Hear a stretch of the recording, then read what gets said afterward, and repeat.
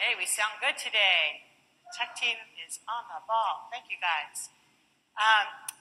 Who remembers their kindergarten teacher? Anybody? Mine was Mrs. Toplin. I went to James Russell Lowell Elementary School in Philadelphia at 5th and Pedro. And she was a great kindergarten teacher because she gave us something every day. She gave us frosted animal cookies. Anybody like frosted animal cookies beside me? Yeah, they're the best. The plain ones, they're okay. But the frosted ones, especially the pink ones, yeah, they're yummy. And we used to, after we'd get our cookies, we'd say, oh, I think that's a bull. Maybe, no, it's got a horn. It's a rhinoceros. So we'd eat the rhinoceros, and then we'd be the rhinoceros. And we'd roar and stomp and do all the stuff. And we'd be the animal that we ate. Whether it was a lion or a bear. I think that one looks like a buffalo. Would you like a cookie? Keep them happy. There you go. One for each hand. Just don't become them, okay? See, now that I've grown up, I know that when I eat a lion, I don't become a lion. I don't have to sound like a lion. Or in this case, this is a camel, I think. It's a white frosted one. They're not as good as the pink ones. But when I grew up, I realized that just because I ate a camel didn't mean I was going to grow a hump and kind of spit and lope around, because it was just going inside of me. And it made me think about what we eat. You always hear, you are what you eat. And I know a lot of people eat really healthy foods and a lot of carrots, but I don't see them looking like a carrot. They might be skinny like a carrot, but they don't orange and they don't have green stuff going out of the tops of their head. Well, if you eat too many carrots, you might be orange. But and then there are the people that don't make such healthy choices, like me. And I ate a whole bag of potato chips the other day, but I don't think I look quite like a potato chip. No, Brian says I don't. So I think when we look at somebody, we can't tell necessarily whether they're a good person or not a good person by what they eat, right? Just like when you eat a camel, you can't tell that the person's a camel, right? And I think that's what Jesus was talking about here in the first part of the scripture. The Pharisees were pretty upset with Jesus' disciples. They didn't wash their hands. They didn't follow all those rules. You can only eat meat on certain days. You can't eat that food. You can't eat this one. You have to wash your hands. You have to do this. You have to do that. And Jesus said, hey, wait, you got it all wrong. It's not what we put in our mouths. And I'm kind of impressed that he actually knew the whole process of the digestive system. It goes in and it comes back out. He said, but it's what's in our hearts that comes out. So if we are stuffing meanness and anger and frustration and deceit in our hearts, that's what's going to come out of our mouths. Not nice words, not nice actions, things that just aren't quite right. So if we were to become a rhinoceros, just because we ate a rhinoceros doesn't mean we'll be mean like a rhinoceros. So we just have to remember that whether we have a rhinoceros or a lion or a bear or a tiger in our stomach doesn't mean we have to be mean and grumpy and growl and grouch. But we have Jesus in our hearts, then we're going to be saying and doing the things that show love and peace and hope. So let's remember that even though we may eat healthy and we are what we eat, we can't tell if someone's a Christian by what they eat, but we can tell if they're a Christian by what they say and what they do. So let's pray. Dear Lord, we thank you that you have given us the food that we need. And we thank you that you have given us hearts and that you take up residence in our hearts. And you help us to say and do the things that show that we are Christians and that we are full of love and joy and hope and peace.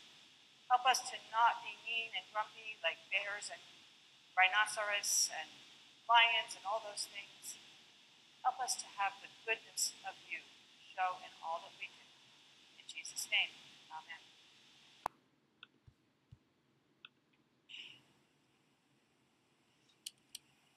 Let's pray. Lord, thank you that Jesus is Savior to all, Lord of heaven and earth. We pray that as we look into your word this morning, that we will be more and more convinced of that truth, and that we will bring your great good news to the ends of the earth. In Jesus' name, amen.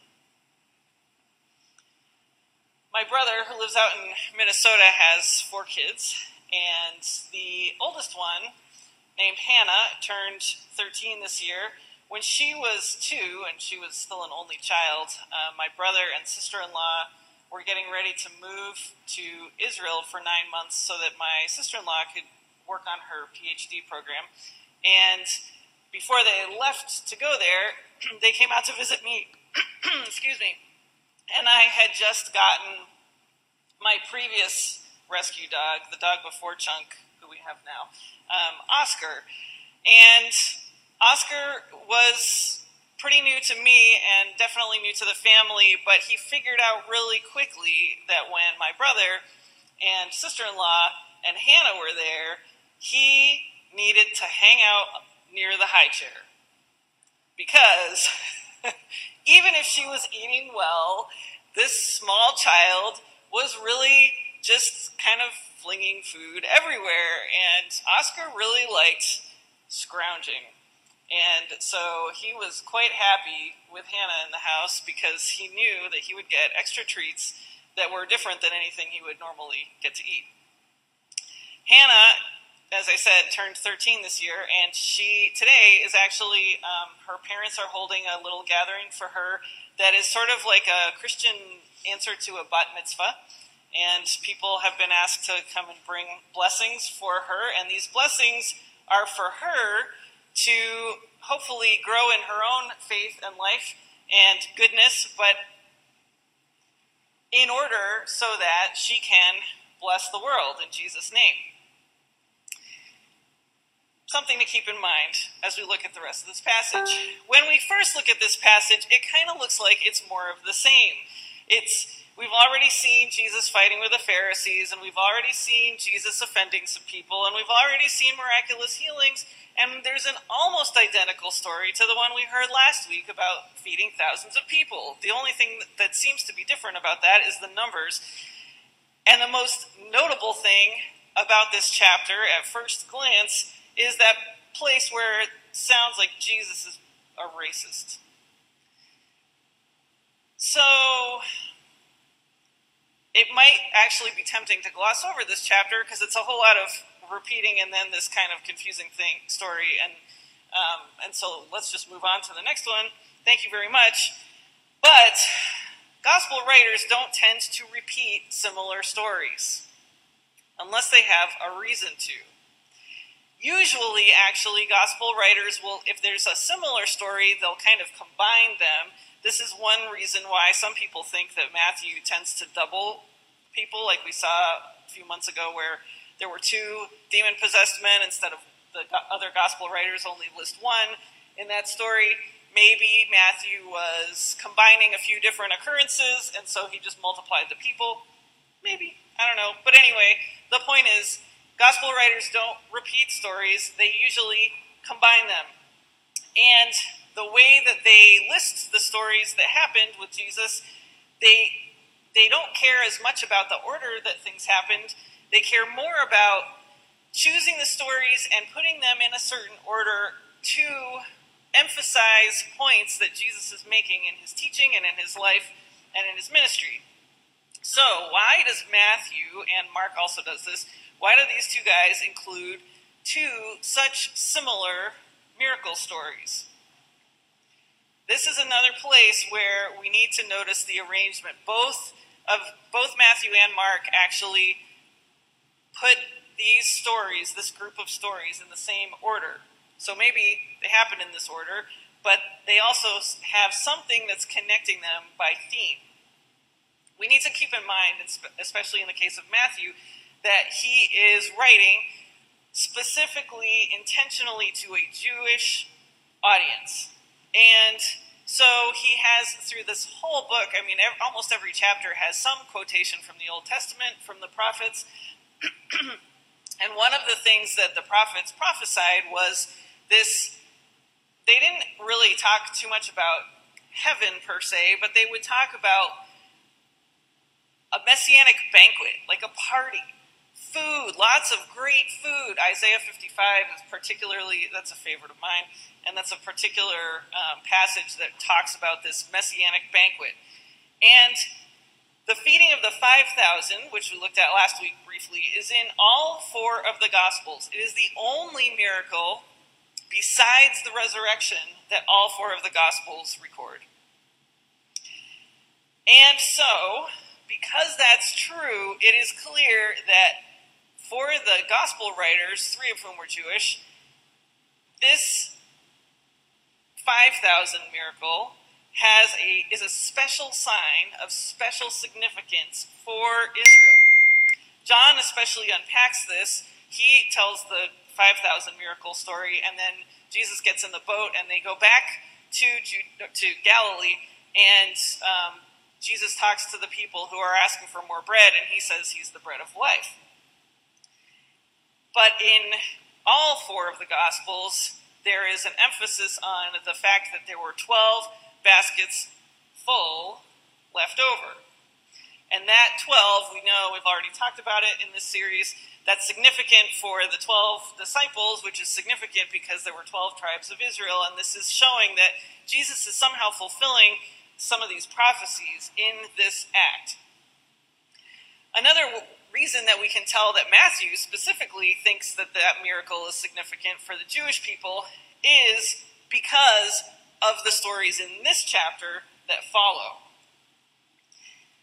So, because of the way that John tells the story, probably these stories didn't actually, in real time, happen right after the feeding of the 5,000. But in any case, Jesus does get in a boat, and at the end of chapter 14, it says, Matthew tells us that Jesus and the disciples landed at Gennesaret, and Gennesaret is a Gentile area. Matthew, in this chapter, with this group of stories, is about to demonstrate 2 things.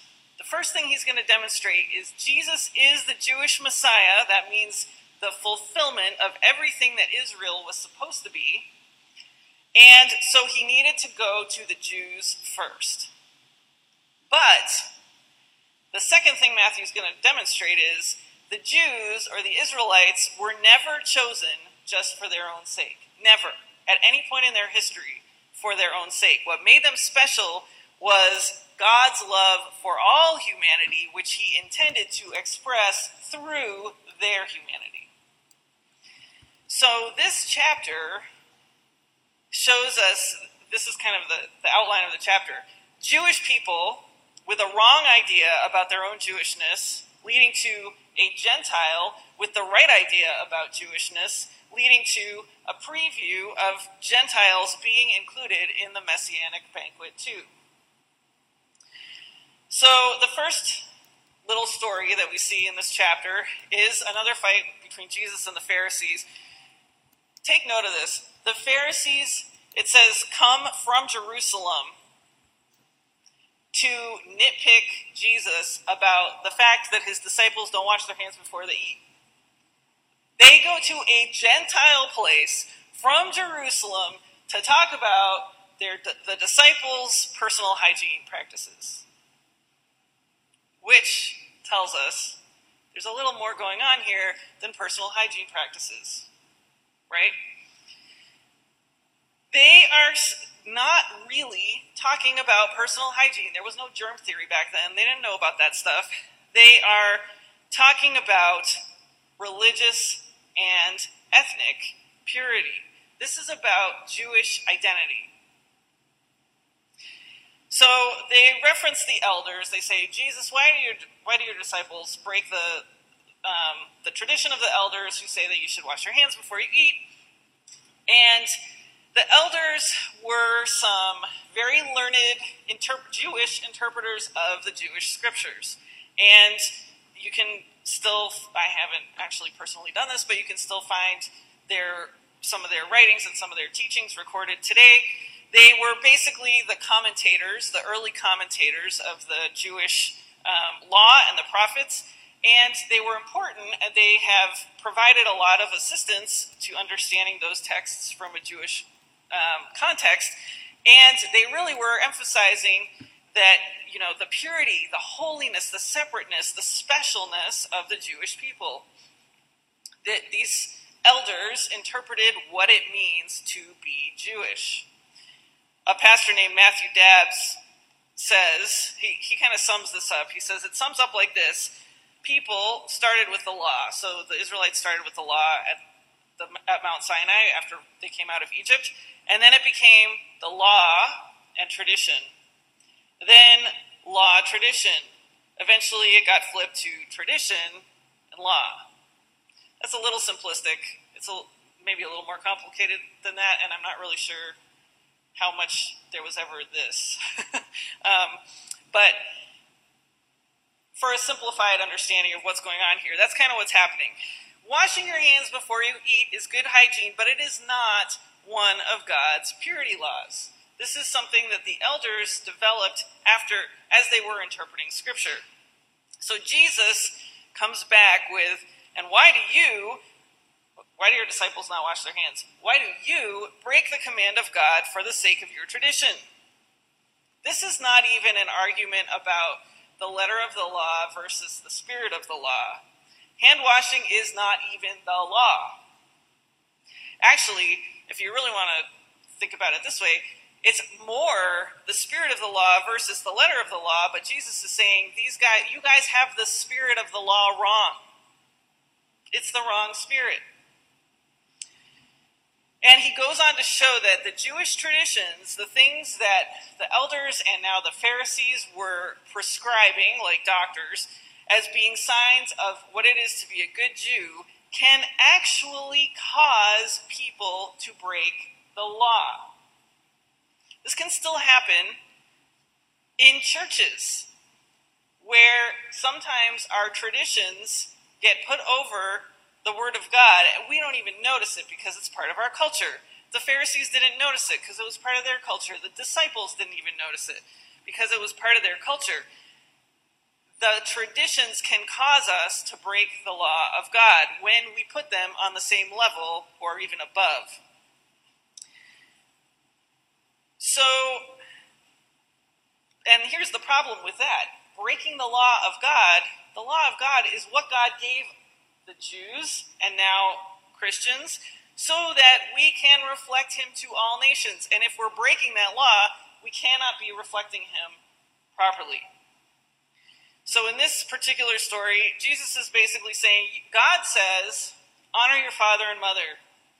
But you and the elders have come up with this kind of out clause. It's called korban. Basically, they were saying, if you have elderly parents and the law says honor your father and mother, but if you have something and you want to dedicate it to God, you want to devote it to God, well, then you're off the hook. You don't actually have to financially provide for your elderly parents. Jesus is saying, probably nobody really thought this out, right? You wouldn't create a law like that on purpose. But somehow this had gotten codified as they were being all brainy and interpreting, and elderly parents were losing out. And Jesus is calling that out and saying, look, you want to be a good Jew? Honor your heritage by honoring your actual parents. I have this friend who is getting to know Jesus, and he and his wife have been reading the Bible and kind of talking about it, and recently, I guess, they were sort of batting around whether Judaism is actually better than Christianity, and my friend said, I like Christianity because it doesn't really seem like you could ever really truly convert to Judaism, but Christianity is really open to everybody. Here's the thing, though. Jesus is the fulfillment of Judaism. Judaism was supposed to be for everybody. Everybody was supposed to be seeing God, getting to know God through the people of God. So the disciples come to Jesus and they say, "Do you know the Pharisees were offended when they heard this?" The Pharisees were so comfortable with Scripture and their interpretation of it, or the elders' interpretation of it, that they thought they understood it, and so they never let it challenge them anymore. But it's possible that the disciples were also a little offended. You ever do that thing where you have something on your mind, you're a little concerned, but you don't want to admit that it's you, so you're like, so what if such and such hypothetical situation? I have a friend that is going through this. It's kind of, the Pharisees and the disciples were not friends, but they're kind of, and the Pharisees were offended by this, but it kind of seems like maybe the disciples were a little offended by this too, because Peter doesn't actually understand Jesus' first explanation. And as we look at the rest of this chapter, we'll see that the disciples in the next stories, the way that they act shows that they maybe aren't quite on board with how things are going here in this Gentile territory. And it has something to do with their feeling like maybe their Jewishness is also being compromised. They were the ones being critiqued by the Pharisees, but Jesus is basically redefining what they thought it meant to be Jewish. And that's uncomfortable. We might be uncomfortable if we were told that we were being American wrong and have to think about that. Sometimes even people like these disciples, or maybe like us, who really love Jesus and are intentionally following him, get challenged and offended when Jesus asks us to break out of the box of what we consider to be our core identity, especially when we have linked those other aspects of our core identity with our spirituality with God. This can be offensive. We said last week, there's enough Jesus to offend everybody. Jesus points to the Pharisees and the disciples in verses 16 through 20 is, eating without washing your hands first literally has no effect on how Jewish you are. Jewish people were concerned about purity, and washing your hands has nothing to do with that. Purity is what's in here.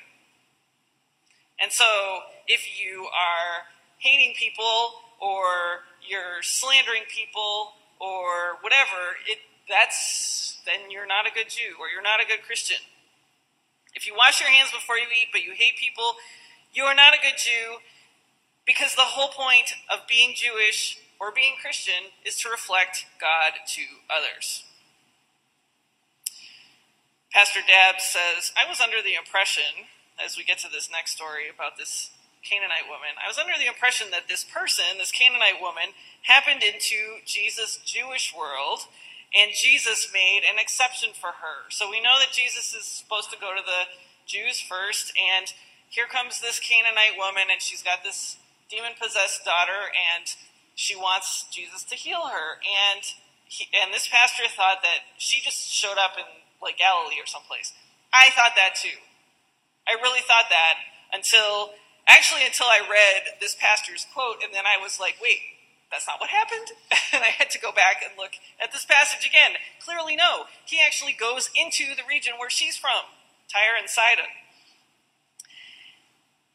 And so it seems kind of weird then. He goes there, here comes this woman, she asks for help, and Jesus is ignoring her. And we know he's ignoring her because she's following him and calling out to him to the point that the disciples are annoyed.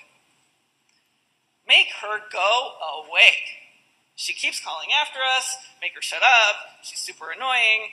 Make her go away. Is he playing games with her? Or the disciples? Maybe. Both. Maybe. Kind of. Once again, there's enough Jesus to offend everybody. He has just offended the Pharisees, and he's just maybe offended the disciples. Why stop there? Maybe he wants to offend this lady too. See what she does. When Jesus offends, here's the thing about Jesus being offensive. He really is. When he offends, though, it is to highlight the things in any person's life that is his rival. We all have things that rival Jesus in our lives, even if we've given our lives to him. And he is challenging us to choose. How much do we want him? How much will we put aside the other thing that's important to us about our identity to get to Jesus? He's just challenged the Pharisees' idolatry of their man-made Jewish traditions, and throughout this whole chapter, he's challenging the disciples' understanding of who and what the Messiah came for, and here he's challenging the woman. And this challenge is kind of two-sided. First of all, does she know her place? She is a Canaanite, and she is a woman. What do we know about Canaanites? They're the people that were in the land that God had chosen to give into his people, the Israelites, and they were supposed to be taken out of there, and some of them were, and there were people that remained. But Canaanites do not have a good reputation among Jewish people, and so she represents the enemy, even though she's never done anything to these people before that we know of. Probably she hasn't. And she's a woman, and we know that in that society, women had no standing at all. So that's the first. Does she know her place? But second, will she allow her place to keep her from Jesus? Whether we feel like we are worthy or unworthy of God, either our worthiness, our sense of worthiness, or our sense of unworthiness can get between us and Jesus. The Pharisees thought they were so worthy and so pure that it kept them from Jesus. And this woman could have thought she was so unworthy that that could have put her off. The disciples say, "Make her go away," and Jesus says, "I was sent only to the lost sheep of Israel." And I used to think that he was saying that to her. But now I think that he wasn't, because after that, she comes and gets right in front of him on her knees and says, "Lord, help me." I think he's saying it to the disciples. They say, "Make her go away." He says, "I was sent only to the lost sheep of Israel." What's she going to do? She gets on her knees and asks for help directly, right in his face. And then he says, and this is the challenge, "It is not right to take the children's bread and toss it to the dogs." The dogs were not popular among Jewish people at this time. That was a really, really, really insulting term. Maybe verging on the N-word. Definitely a major insult usually used against Canaanites. And the NIV translation that we read this morning says, Jesus says, "It's not right to take the children's bread and toss it to the dogs." And she says, "Yes, it is, Lord." But other translations say, and I think this is probably more accurate, "Yes, Lord," meaning, you're right. It's not right to give the inheritance of the children to a dog. She is acknowledging the rightness of what he says. She is acknowledging her status. Unlike the Pharisees, she does not allow herself to get offended and doesn't let her offense get between her and Jesus. This Canaanite woman honors the Jewish heritage of the law and the prophets and the Jews being God's chosen people better than the Pharisees, who, at least on the outside, were God's chosen people. N.T. Wright says, "If God's new life was to come to the world, it would come through Israel. That is why Israel had to hear the message first. If Jesus and his followers had simply begun an indiscriminate mission to the wider world before God's purpose had unfolded, they would have made God a liar. The woman knows this. She's saying, yes, I know I'm a Gentile dog, I know I have no right to the inheritance, but kids drop stuff. I'm here for the crumbs. Wright says, she understands and uses to her advantage in the banter with Jesus, and I like thinking of this as banter. She's smart. She's actually coming at him almost like a rabbi to rabbi. She uses to her advantage in the banter with Jesus how God's choice of Israel to be the promise-bearing people for the sake of the world was to work in practice. Yes, she says, dogs can't simply share the children's food, but she insists on her point. If Israel is indeed the promise-bearing people, then Israel's Messiah will ultimately bring blessing to the whole world. The dogs will share the scraps that fall from the children's table. The woman's faith broke through the waiting period. The disciples are not yet ready for Calvary. This Canaanite woman is already insisting upon Easter. And then we get to the next story, and we see that the Gentiles are going to get more than crumbs. They are included in the Messianic banquet. D.A. Carson says, while the disciples may have understood the feeding of the 5,000 Jews as anticipating the Messianic banquet, they were undoubtedly a long way from admitting that Gentiles could share in that. In the feeding of the 5,000, the disciples try to get rid of the Jewish people, their own people, at the end of the day. They suggest, they're tired, they want a break. They suggest, hey, Jesus, maybe send these guys away so they can go get food. And it's only been a day or part of a day. These people have been with Jesus 3 days, and the disciples apparently have not suggested anything.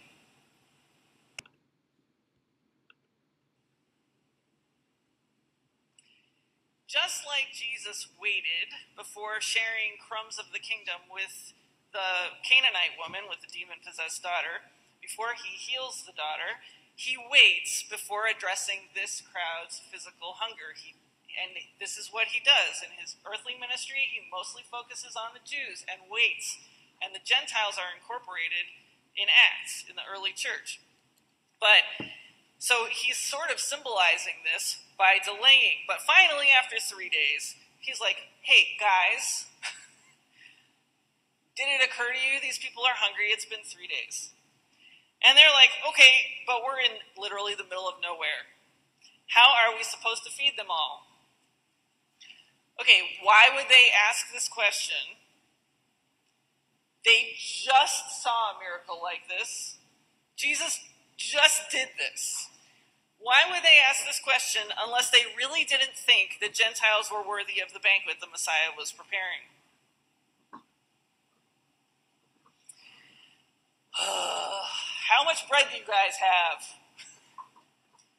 We have 7 loaves and a couple of fish. Okay, so here's the number symbolism. 5,000 Jews, 12 baskets, 12 disciples, 12 tribes. Here's the symbolism in this one.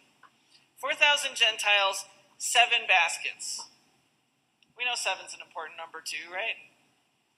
7 in the Bible represents completion, perfection, Sabbath. When God rested on the 7th day, the creation was completed. It was great. It was good. It was done.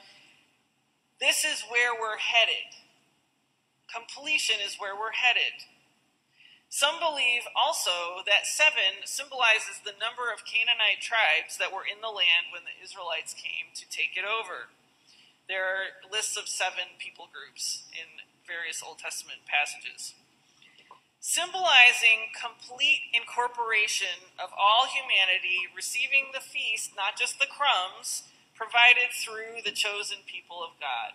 This is what the 7 baskets left over, and the 7 loaves to start with, symbolize. The broken bread is distributed. The kingdom of the heavens is fulfilled when, as Matthew tells us, they all ate and were satisfied. Human tradition, external practices like washing our hands and visual symbols of identity will not matter in the heavenly banquet. In the Jewish Messiah, the Gentiles, and not just the Jews, will be treated like true children, not dogs. They will be filled up with a full meal, not just crumbs. The feeding of the 5,000 affirmed the call and the fact that salvation is from the Jews. The feeding of the 4,000 affirms the promise that one day the banquet will be open to all who come to Jesus. And when we've all got baskets full of the bread of life to distribute freely to the people around us, whoever they are, whatever their practices, wherever they come from. And this isn't just us evangelizing with our words. This is in our actions. This is in what comes out of us. We don't have to be stingy with it. I only have 7 loaves and a couple fish. We have plenty. If there's enough Jesus to offend everybody, there is also enough Jesus to feed everybody. And Jesus multiplied it once before. He can multiply it in us too. When what is coming out of our lives is Jesus himself, we will be doing exactly what he always dreamed his people would do. Let's pray. Lord, your servant Matthew tells us they all ate and were satisfied. Afterward, the disciples picked up 7 baskets full of broken pieces that were left over. And Lord Jesus, bread of life, your body was broken for Jew and Gentile alike, and we've been blessed by far more than crumbs. Thank you. May we take baskets of you into our world this week. In Jesus' name, amen. Let's sing our final hymn, Here I Am, Lord.